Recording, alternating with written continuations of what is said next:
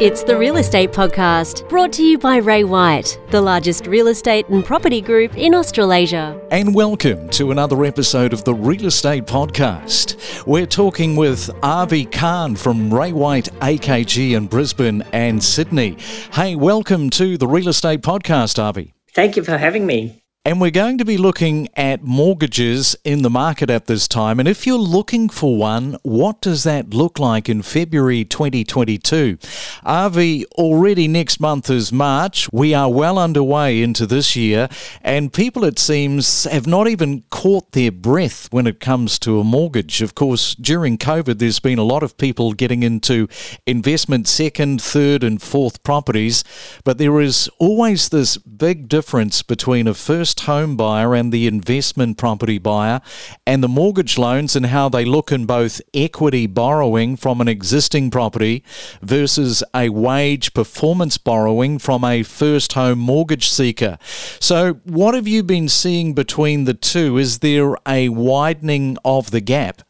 I think when we look at what COVID's done to the market, we had a lot of predictions that everything's going to go down, the house prices will go down, people are going to lose their jobs. So we came into the COVID period, all these predictions that everything's going to be doom and gloom out there. But what we've seen transpired has been totally opposite. And at the moment in the market, probably for the last 6 months, we've seen a perfect storm of buyers being first homeowners coming into the market and investors coming into the market as well. And that's had a really strong upward influence on prices. So we've seen different things happening with first home buyers and investors. So with the prices going up and the value of homes going up, second and third time investors are tapping into their equity a lot at the moment and buying those homes from their current place of residence. So it's really becoming really difficult for first home buyers to compete with those investors coming into the market because they have the borrowing capacity to go in. They're buying under the auction conditions and very strong plays from them over the last 6 months. So we've seen a lot of different things happening in the market. As a result, first-home buyers have been shifted into different areas where they haven't been looking before. They're trying to buy townhouses and units, which were very deflated in the last 2-3 years. We've seen a lot of concentration, a lot of demand for new homes. We've seen a lot of demand for land. So the competition between those two groups is causing a lot of different things to happen in the marketplace at the moment. And are you a little bit surprised about, just picking up on that point about townhouses and apartments, I guess, especially in Brisbane, because there's a lot of townhouses and apartments that weren't really elevating in price over a period of time, but when COVID hit, as you rightly say, suddenly there's this volume just coming into those two areas. Yeah, look, we had an oversupply of apartments and units probably about 18 months ago. With the advent of COVID, these things have been in hot demand, and now there's very little stock of them, so the prices are going up. And countering with that is that the cost of build has gone up as well. So there's things that take 6 months to build are taking 12 months to build. There's lack of materials. So the existing stock has been very, very much in hot demand with buyers, and that's why the townhouse and units market is absolutely soaring at the moment. I mean, sometimes it's 2-3 days and things are sold, whereas these things would take 60 to 90 days to sell maybe 18 months ago. So townhouse and units have been a real winner in this whole COVID upward surge of the market. And are you a little bit concerned, maybe? I don't know if concerned is the right word, but there seems to be a lot of people that are very much gearing into those second, third, fourth, fifth, sixth investment properties. And it's like, whoa, you better just slow down here because, if something happens, you potentially are vulnerably exposed. Well, we have a saying in real estate, the best time to buy real estate was yesterday. The second best time to buy is today. Of course, there's a lot of predictions about what's going to happen, especially with APRA and interest rates. If they start going up, what happens to the borrowers that have 3 or 4 mortgages? So yes, that is a concern for a lot of people.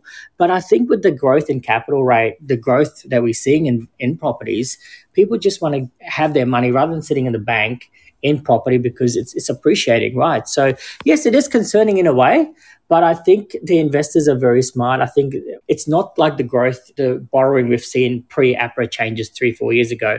I think the borrowing we've seen is sustainable. If it wasn't, I reckon the rates would have gone up last month. The market conditions are still very good for those investors to come in. You know, we talk about the water cooler conversation at work, but I think a lot of this is driven by over-the-fence conversations with neighbours. You know, they're getting together, they're having a bit of a chat, and, you know, one neighbour will say, well, I just bought this apartment in Brisbane, and suddenly, oh, right, okay, whereabouts was that? One doesn't want to miss out on the other one outperforming, and I think a lot of it is just being driven in circles around the neighbourhood. 100%. And, you know, the safest bet always, whenever we go through, you know, a crash in the market or COVID, bricks and mortar has always been the safest bet. I think that average mum and dads are looking at it and saying, hey, what are you buying? Why can't I do this? Or you borrowing, pulling equity of your house, I'll do the same. What are the good buys out there? So there's a lot that has been driven by that. People talking about their purchases or what their investment plans are. And COVID's just got people a chance to talk about it. And, you know, people are generally staying home. They've got nothing to do. They want to invest money. The mums and dads have been driving the market more than anything else.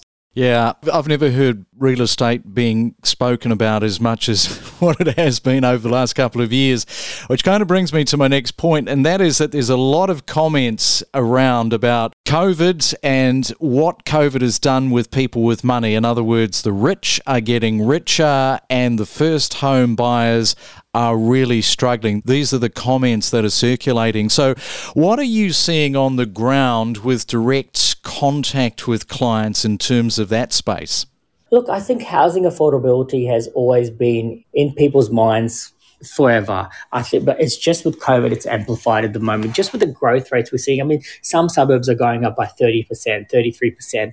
We've got suburbs at the moment, the demand's up by 120%. So if you don't own a home, if you didn't own a home pre-COVID, it's harder for you to get into the market. That's become the case because your money is appreciated in your value of your home. So yeah, it is an ongoing conversation about housing affordability. But I think there's plenty of suburbs out there that people can afford to still buy in. You just have to look a bit outer from where you're looking at currently. So there's very affordable suburbs still out there.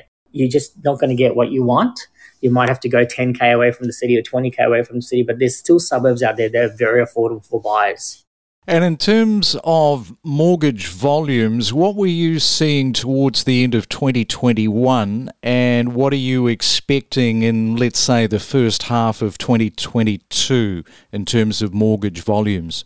So when we look at mortgage volumes, we look at the transactions in the market, how many properties have sold. So when you look at Brisbane, when you look at Queensland, when you look at Sydney, the market's just generally growing everywhere, meaning there's more houses being sold, thus there's more mortgages given out to people. So the market has extended. People are selling in a more rapid pace. There's more new builds coming on. There's more land coming on. So the mortgage volume has definitely grown.